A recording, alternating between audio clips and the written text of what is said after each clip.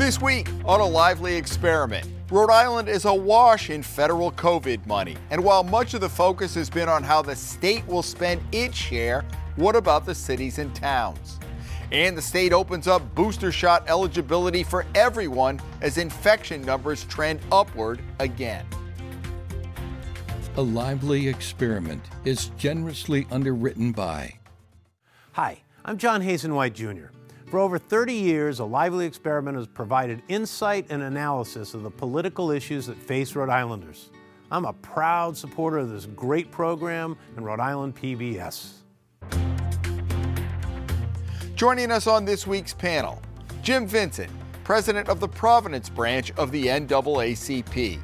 Bill Lynch, former chairman of the Rhode Island Democratic Party. And Republican strategist Lisa Pelosi. Hi, everyone, and welcome to Lively. I'm Jim Hummel. It's something new for the leaders of Rhode Island's municipalities. What to do with a windfall from the American Rescue Plan. Some have spent or allocated a good portion of their share, while others have not spent a dime. And Woonsocket's proposal to use some of its pot to build a skating rink not only raised eyebrows, but the question of how these dollars should be spent. That's kind of the poster child on this, Jim, but there's a lot of money and it's a luxury for some of these towns.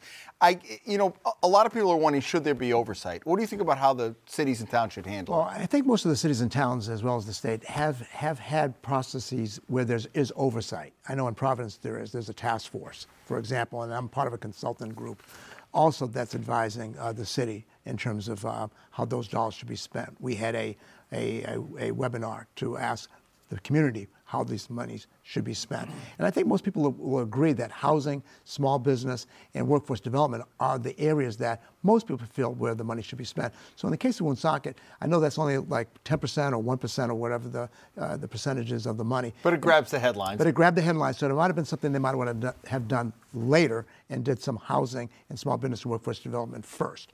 I think it was in an attempt to appease, the youth issue in terms of having something to do. But I think, the crisis in housing and small business and workforce development is screaming out. And I think most cities and towns should really take a look at those areas first and get that money out as fast as possible. I only saw one or two communities where they actually hired somebody. And I think it would make sense. You got all these millions of dollars.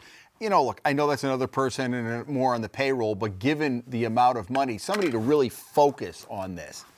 I agree. And I think the transparency is very important here, too. So as much as we can use our websites, be it the state website for the state money and the municipalities for theirs, just to show, taxpayers and voters where this money is going. It was very unfortunate with Woonsocket because most of the communities you said are right. They're rightfully looking at the money coming in, the parameters of how to spend it, be it on infrastructure, be it on housing, replenishing the money that they lost in their budget because of the impacts of COVID. It was just unfortunate that Woonsocket, that they didn't package it right either. That, the need for a rink, made sense, to help youth have a place to go. But when I saw the money being spent for chairs, in a conference room, I'm thinking, really, is this the best way to use this money? And the mayor jumped ugly a little bit at the hearing. It doesn't help when you're yelling at people that, now I get criticized. That's the job you've signed up for. Billy? Well, so it's no good deed goes unpunished, I guess, in Woonsocket. I mean, they did have a transparent process with the mayor and the council, and one of the loudest things they heard, and Jim's right, they also have a second phase coming that addresses some affordable housing issues and some small business assistance. But one of the biggest things they heard in Woonsocket was that the kids have nowhere to go, that they're getting in trouble because they don't have any activities. So Woonsocket came up with this plan with this rink that is going to be free and available for kids to use. And the first thing that happens is the same people that were complaining that the kids have nothing to do turned on the mayor and the council and said, we shouldn't be doing this. So I think it's kind of a catch-22. I think that the messaging, was not good. And I think the timing could have been probably a little bit different. I think the timing should definitely have been a little bit different. I mean, you can do those kinds of things, but you got to look at what the overall community wants. And that's housing, small business, workforce development, primarily. So if they would have came up with that, first, and then mentioned, the skating rink later as part of a package of other things, then I don't think they would have got themselves the headline and got themselves in the kind of trouble. But let's be candid. What would have happened is the group that was pushing for the recreational use and the availability for these kids would have been saying, look, yeah, we need affordable housing, we want to help these businesses, but we've got all these kids in our community who have nothing to do, nowhere to go, no access to recreation. It was a lose-lose, I think, either way. You know, and you mentioned about hiring people. What I've been looking for is a more coordinated effort between the state and the municipalities, too. So when you talk about housing, housing is an issue from Western Lee to Woonsocket. So we have all this money flowing to the state, we have money flowing to the municipalities. What about a coordinated effort that the state says, let's try to have every community meet our 10% plan to have affordable housing. You, municipality, you do this much and the state will match. So it would be nice if the leaders could come together and maybe hire people to do that kind of coordinated effort to really make a long-lasting impact on the state of Rhode Island with this money. You know, I saw some of the larger communities, Warwick and Cranston, they said, look, we lost a lot of revenue and we're going to backfill that. And I think that's an appropriate use because I think that's part of it. You remember Obama with the shovel ready. And so I think there's confusion. What is this money really for? You don't have to decide on allocating until 24. You don't have to spend it till 26. And I get the feeling there's confusion about, okay, can we use it for a skating rink? Can we use it for, because I read some articles where people were quoted saying, we're still trying to figure out what the guidelines are. The government has not seemed to be very clear. I think one of the things, and I'll say it, people may be surprised, but the Democrats' messaging behind the infrastructure bill and what it actually is and what it actually contains and what it's going to do, I thought was horrible. I mean, all you kept hearing about was this infrastructure bill and the trillions of dollars, et cetera, which, you know, okay, that sounded good at first. What is it? I mean, if you ask the average person in Pawtucket or Providence, you know, what does this all mean? Nobody knows what the messaging was. I thought it was, from a political standpoint, really lacking. Would you agree with that? Thank you. Yeah, I do agree with that. They should have called Bill for advice. If Lou Polo was here, I would have never admitted that. He'll give Lisa a pass. Oh, Lou's watching, you know. No, you're absolutely right. You know, we see the broad categories that are coming out, and there's so much money that's being, you know, that will be flowing to the states that there needs to be some more parameters around that. So I think that's something that we'll see going down the line. Messaging is really important. People do not know what's going on in terms of what these dollars are being spent for. Everybody knows $1.2 trillion bipartisan infrastructure bill, but do they really understand what that money is being spent for? Probably not. So yes, I agree with Bill that the messaging definitely has to be a lot better. On the larger issue, the state money, and we've talked about this over the course of the fall, it looks like the fall session's out the window. That was going to be about a variety of things, but the governor now really wants to get the money out the door quickly for small businesses, affordable housing, some of the development stuff that you were talking about. It looks like that's not going to happen until January. No, I mean, you know, next week is Thanksgiving, and then trying to bring the members of the General Assembly back during the December holiday month is always such a challenge. And then you start your session in January, so you don't have that happening. I can understand the need. You know, there's the urgent needs. You want to get the money, but you have to do it right. You really have to have a system in place.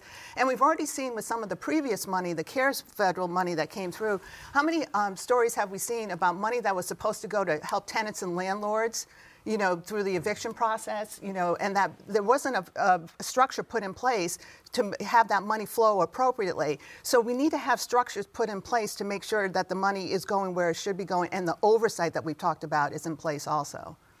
I think one of the things that we're seeing, which I think is great, is that under the Democratic leadership presently, the state tax revenues are through the roof as compared to the estimates a year ago. You know, the last one I saw was that the state tax revenues were $600 million more. Are you attributing that estimated. To the great Democratic leadership? Did I hear that? Is that what I... Absolutely. It just didn't happen because people are spending more? Well, I think it's a combination. Everybody's laser focused on the surplus. Yeah. Usually the Democrats want to spend a little bit more, not raise more. But what they're doing is, and I think particularly in conjunction, you've got the governor, the Senate president, and the speaker all weighing in, and they are methodically moving forward. There hasn't been a rush to spend, you know, this federal money. I think that there's a lot of planning taking place. There's been public hearings that have been taking place over the past couple of months. So I think that rather than what people were afraid of, which is here comes all this federal money and it's just going to go flying out the doors, what you've really seen, you know, the Governor McKee has been pushing a little lately to get some of the money out a little bit faster 10%. for some of these issues. But generally speaking, I think there's been a real pragmatic, you know, sort of process that people are following to try to make sure that this money is spent properly. And I tend to agree with that. I think that there has been some pragmatism. There has been some oversight. And I'd like to see the money get out there. The governor says he's going to spend $113 million 54% of it is going to be on housing and small business and workforce development, so that's great. Maybe even a bigger percentage should be spent on those kinds of things. But there's also that other $1 billion that, we have a lot of need here in this state. I'd like to see the money get out sooner rather than later. Oversight is important, but let's get that money out there because our communities are crying out for help.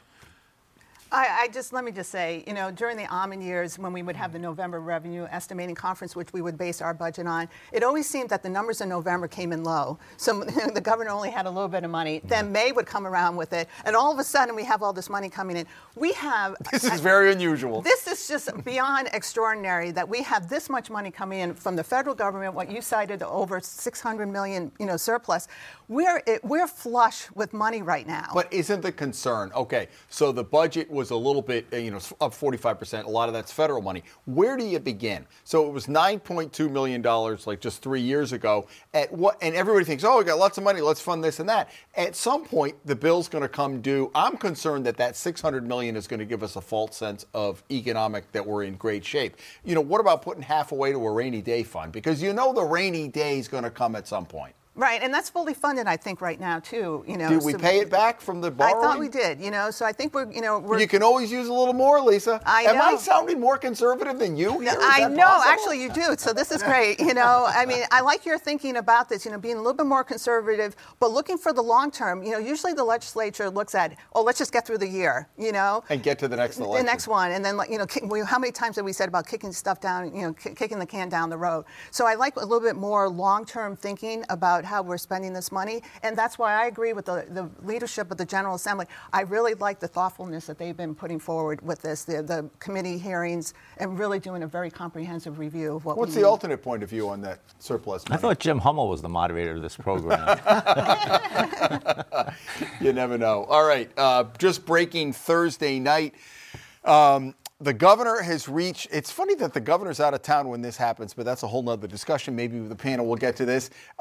Council 94, which represents a lot of union workers, in the contract proposal that they just settled tentatively, they still have to vote on it, that the workers would get up to $3,000 for being fully vaccinated.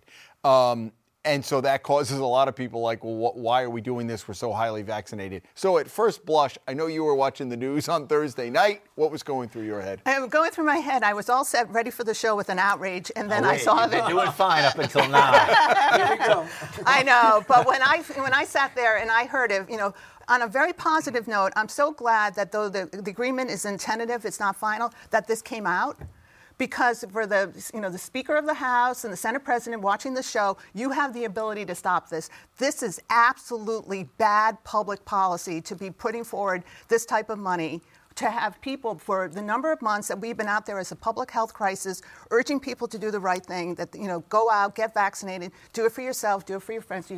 To now say to people in the state government that if you did this, we're going to give you money. It is such a political move to do this, to give workers money right before Christmas, and then the second installment of this 2 months before the primary next year. I want the Democratic candidates for governor out there howling that this is so bad. Is there an election next year? Yes.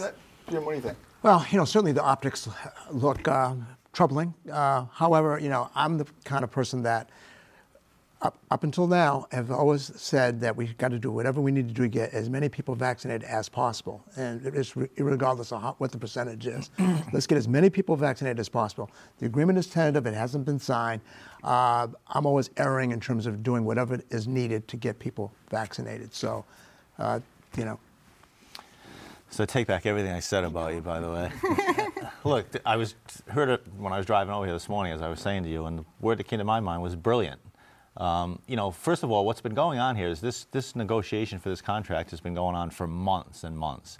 And these state workers, who, in my opinion, deserve a raise, that was part of the negotiation. So I think that Governor McKee was brilliant and said, look, you want a raise, we've been negotiating, we're talking about giving you a raise over the next 2 years. I want people getting vaccinated. Let's see if we can work something out so that you get the raise that you're looking for, but we get some incentive to make sure people get vaccinated. It's happening all over the country. There are all kinds of, some people call them gimmicks, to try to get more and more people vaccinated so we can get back to where everybody wants to be before this pandemic. This is a little more than a few scratch tickets, Bill. Well, you know what? Right? It's 100. We're giving to your favorite nonprofit. It's a raise to the state workers of about $120 a month, the way I calculated it. And I think that was part of the negotiation anyway, that the state workers were looking for an increase in pay. I mean, everybody wants an increase. Is this a bonus on top of the pay? It is. It's all part of the negotiation for the entire contract. The Governor McKee has been out there for months, shots in the arms. How many times have we heard that? To really make people understand that we need to do this collectively to protect our state. Now to go back and say to the folks who already did it, we're going to give you money. What about the healthcare workers who are mandated? They're not getting paid. What about all the schools that we've gone to and the teachers and the students to say, please get vaccinated? Why not just give every Rhode Islander that same $3,000 if that's so important? Why now is it you're starting to sound like a Democrat. Right, there you go. I mean, you're talking about. I'm so confused. So I am confused because is the intent, one, to reward the workers who have been vaccinated, and two, is $3,000, it's a hefty sum of money, is that really going to encourage somebody in Council 94 to say, wow, I really want that money, now I'm going to go get vaccinated? Is it as a reward or is it as an incentive? That's the question that I have. But the vast majority of the workers already have the vaccine. That's what I'm saying, so it's ex post facto. That's on the payment. right. But then look at the timing of it. For the disbursement of it, it's right before the Christmas holidays. Here's $1,500 to go out, and think kindly of Governor McKee. And then to do it in July of next year, 2 months before what we know was going to be a contentious Democrat primary for the workers again to get $1,500. He's going to be out there touting it. It's truly a political move. Lisa, it's bad public policy. Lisa, you're starting to sound like the Grinch. Come on. What were those? Was it Christmas clubs, key clubs? What were those things you put money away all year and then you took it out at Christmas? Sounds like that. It's a nice bonus. Well, like I said, the optics look bad. However, anything to get people vaccinated, I'm for. Now, the fact that people have already been vaccinated, well, that's... But he rejected the $1 million lottery that the Massachusetts wanted to do. Then he did that little stunt with the gift cards to get people to do it. So he's been trying to find different incentives to do it. This is for just a very select group of people, just state workers. This is so wrong.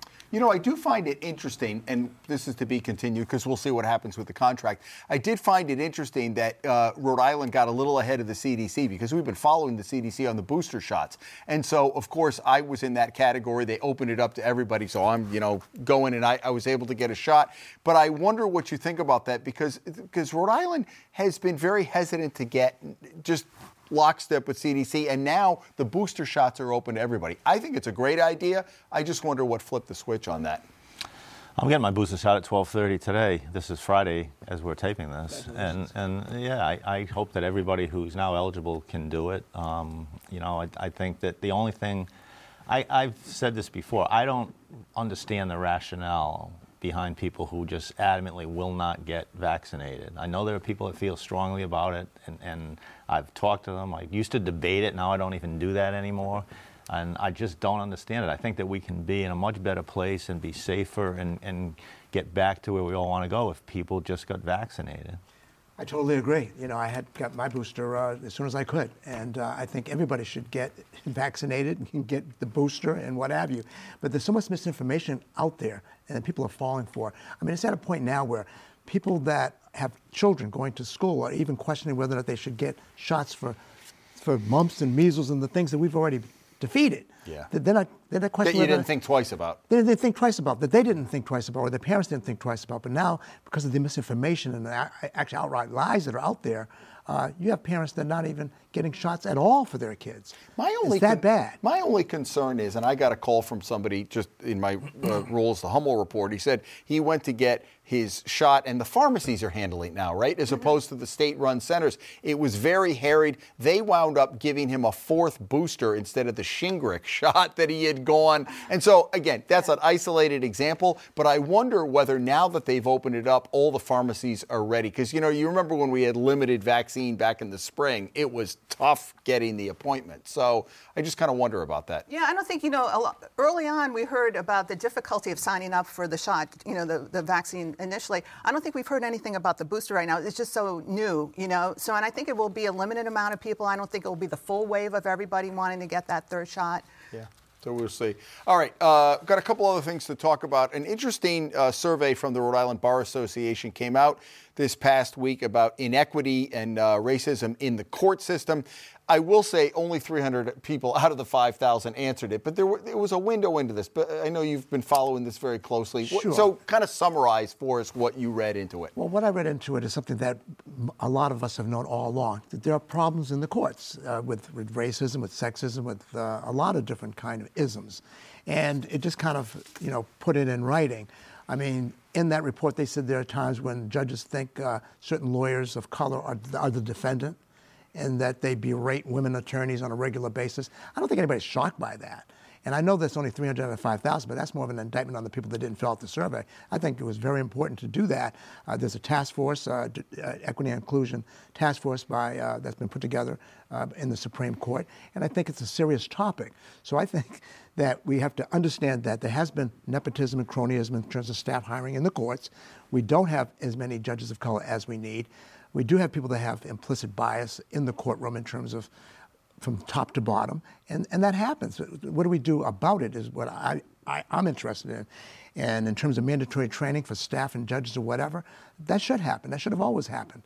Let's move forward. I think that this report just stated the facts, that there's problems in terms of prejudice and bias in the court system from top to bottom, and it has been for a long time.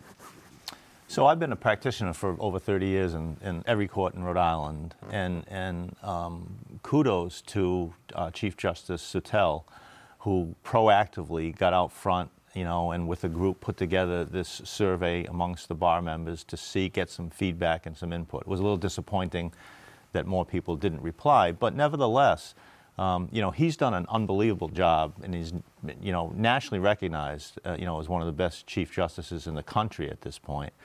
And I think that the survey showed what a lot of us knew, which is that there is still some inherent racism, discrimination in certain areas in the courts, no different than, frankly, any other institution probably in Rhode Island. So the question, and I think that Judge Suttell and the other chief judges of the respective courts deserve a lot of credit for recognizing it, being transparent and releasing, they could have tried to keep this in-house. They publicly released the report and said, now we've sort of got a roadmap about what we can do to address this, which is fantastic. I mean, if you go through the court system now, I know with COVID it's, different and not operating at full capacity in person anymore, but if you did, the difference in the court system now as opposed to 25 or 30 years ago is significant. Do we have a long way to go? Of course. But it's improved dramatically over a period of time. The diversity on the bench, Jim and I talk about this frequently, is better certainly than it was. If you go walk through the courthouses and see people who are employed there who really, the clerks and the administrative staff who really make the place run every day are much more diverse. I think that we've made progress that I've seen, but, it's an ongoing process, I think.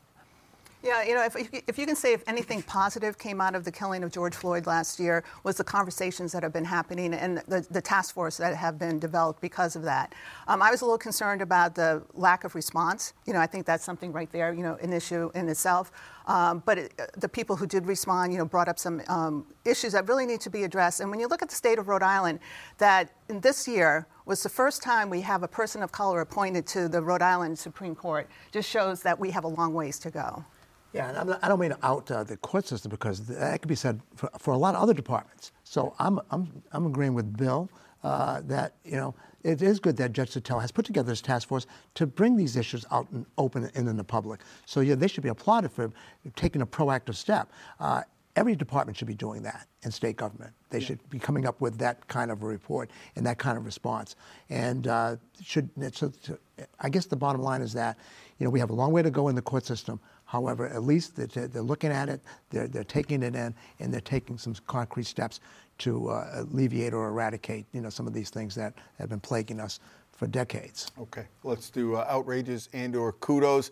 Lisa, I know you had to call an audible on your outrage today. It was originally going to be the vaccine bonus, but what do you have? Well, and hopefully this is going to redeem myself with you, Bill. Well, try hard. Okay, so let me try this. I have to say this week, there were two incidences that really made me disappointed to be a member of the Republican Party. It started with the second time in the state of Wyoming that the Wyoming Republican Party voted to not recognize Congresswoman Liz Cheney as being a member of their party. Then we had the House of Representatives rightfully censure a Republican congressman from Arizona for posting on social media a video of him attacking a member of the House and attacking President Biden. That is totally not acceptable behavior, and I'm just disappointed that here's two instances of our Republican Party that I'm very disappointed with. Back in good graces with you? You're getting better. Oh, okay. What do you have? Well, I was going to reference the congressman from Arizona who, thought it was clever to show a little video of him taking a sword and beheading, a Democratic congresswoman, which obviously is just idiotic. But so disappointing was that when the Republicans had a chance to state, their opposition to that, nobody voted to censure him. They just, basically sat on their hands and looked the other way. And he got President Trump's endorsement. Except for Liz Cheney. Right. Well, two. Two, yes. I mean, this would be a no-brainer under any other circumstances, but people are still so concerned about Trump. Was that your outrage, or did you? Well, I was going to skip over and say because it's Thanksgiving week, that was going to be my outrage. But I think to take a minute and even though we're not out of this pandemic, we sort of I feel like we're starting to move in the right direction. And I think it's a good time to again remember the people that got it, people that are gone, first of all, which is heartbreaking as it is. But secondarily, the people that got us here, the nurses, the doctors, the frontline workers, the people that clean the hospitals and do get the supermarkets up and running so people could get through this thing. I think we shouldn't forget, that they answered the call of duty far and beyond what was really expected of them. And I think this is a good time to appreciate that. Jim? Well, the last time I had my first kudos, so I want to beg your indulgence. Back to the outrage, or are you building on the kudo theme? I'm going to do two brief outrages. Okay. Two brief outrages. The first You've got one about a minute to do it. The first one has to do with Brunswick, Georgia, the trial of Ahmaud Arbery with his defense attorney that got up and said he went full racist, in my opinion, got up and said, we don't want no black pastors sitting with the family or sitting in the courthouse. No Jesse Jacksons, no Al Sharptons, and I'm trying to mimic as close as I can how he said it. I thought I was back in the South in the 60s, in a courtroom. And I think that to talk about black pastors who are comforting the family in such a way that they are an object that's going to influence the jury, heaven forbid, right, is just outrageous. And it's despicable and it's reprehensible, and I think that the judge said as much. And the second one has to do with the Republican Party as well, because not the members, but the constituents, because I'll just deal with some of the callers to some of those 13 Republican members that voted for the infrastructure bill. 13 Republican congressmen voted for the infrastructure bill and got some of the nastiest calls I've ever heard. They were called traitors. Their lives were threatened. And I do think that they're going to be primaried. There's talk of primarying these people that supported President Biden's bipartisan infrastructure bill. So they're putting money in those communities, and they're a traitor for voting to put money in communities that need the money. So that's why Democrats need to vote for Republicans to keep us in office, those ones in office. That's a whole nother question. That's another show. Folks, that is all the time we have. Bill and Lisa and Jim, thank you so much. Folks, next week is Thanksgiving, so our crew is going to be off, but we're going to run a special encore presentation. If you didn't see it earlier this fall, we had the governor and the House Speaker and the Senate President for the first time on any set. You can watch what they had to say again and see if some of what they said in September still holds up. For the rest of you, have a great Thanksgiving. We'll be back here for the new show 2 weeks from now as A Lively Experiment continues. A Lively Experiment is generously underwritten by... Hi, I'm John Hazen White Jr. For over 30 years, A Lively Experiment has provided insight and analysis of the political issues that face Rhode Islanders. I'm a proud supporter of this great program and Rhode Island PBS.